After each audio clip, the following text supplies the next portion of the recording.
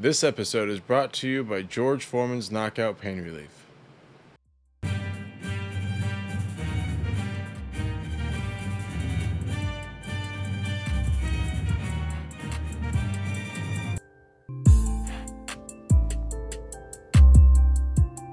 Welcome to the Yankee Death Star. My name is Dave, and we're going to be talking about a game that just ended against the Red Sox, where we lost 6-2. This was not like the last game we played against them, where it was close all the way to the end in extra innings. This was pretty much just a stomp down. You know, we'll get to exactly what happened, but the fact is that we only scored one run in 8 innings, and in the ninth inning, we were able to tack one on.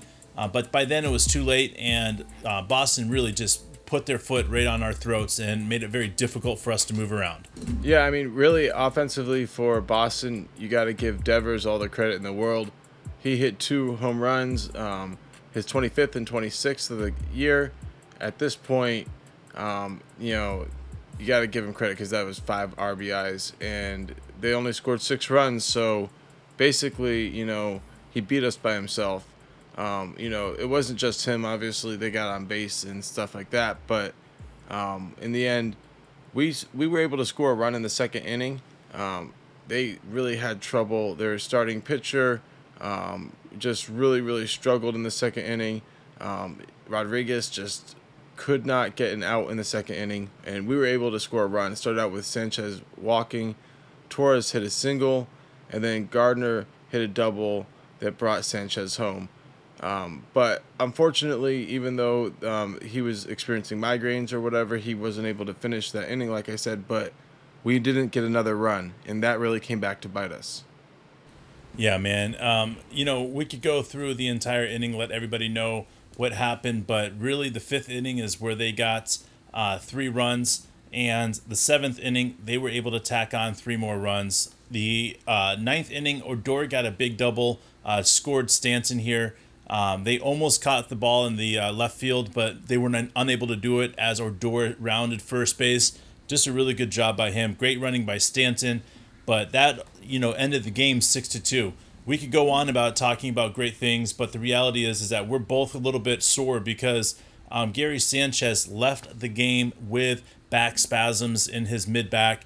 That is never a good deal for a catcher to have back spasms. I've seen this end people's careers, so our thoughts are with him right now. Hopefully he'll be back soon, but the reality is we're already short on catchers, man. This is not good. This is not what we need. This is not what we want to see. So, we just hope that this team is going to get better. So with that being said there's certain things that we like to focus on right now. And right now we're going to focus on Gary Sanchez and making sure that he's going to stay healthy. As far as the hits went today, we got 6 of them. DJ LeMahieu, Stanton, Odor, Torres, Gardner, and Gittins all got hits today. Great job by them. We've got 5 walks. Stanton got 2, and then a bunch of guys got 1. Sanchez got a walk, Gardner got a walk, and Gittins got walked as well. So Gittins seems to be doing really well and adapting really well at first base there. This is a good game for him. I was pretty impressed. He made a couple really good plays on defense and some great digs at first. I'm just really pumped up about this team as it's starting to come along. Again, Brantley stepped in and hit and played for Sanchez after I think it was the second inning mark. It was pretty early in the game. Sanchez came out, so Brantley is still somebody that we're trying to get hold on exactly what he does, but he seems to be a great defensive catcher right now. It's just not Sanchez, and it's not Higgy. So we'll see how that goes. I hope Higgy will get back here soon. I heard on the group, the grapevine that we might be having Gio and Higgy join us again tomorrow. So tomorrow or Sunday, it seems like that's going to happen, man. This would be huge for us. We need to get these guys back. Yeah, I mean, we were just getting used to seeing Sanchez catch for Cole, and now obviously that's probably not going to continue. Cole, he went for 5 innings. He gave up 6 hits, 3 earned runs. He walked 2, struck out 8, and gave up that 1 home run. Overall, it really sucks, whenever your starting pitcher is your ace, and he goes up against somebody who really can't even get out of the second inning, and we go on to lose that game. Sure, Cole gave up 3 runs, but in the end, we should have been able to give him some support. After that, Cortez, he came in for 2 innings. He also gave up 3 runs. He struck out 3. But, like I said, that's the 6 runs. Wilson came in for an inning. He finished it out for us. He struck out 1. So, I like seeing Wilson out there. I love seeing Cortez. But the truth is, this game wasn't our game. And, after what happened last night, we were really leading all the way through to the end of the game.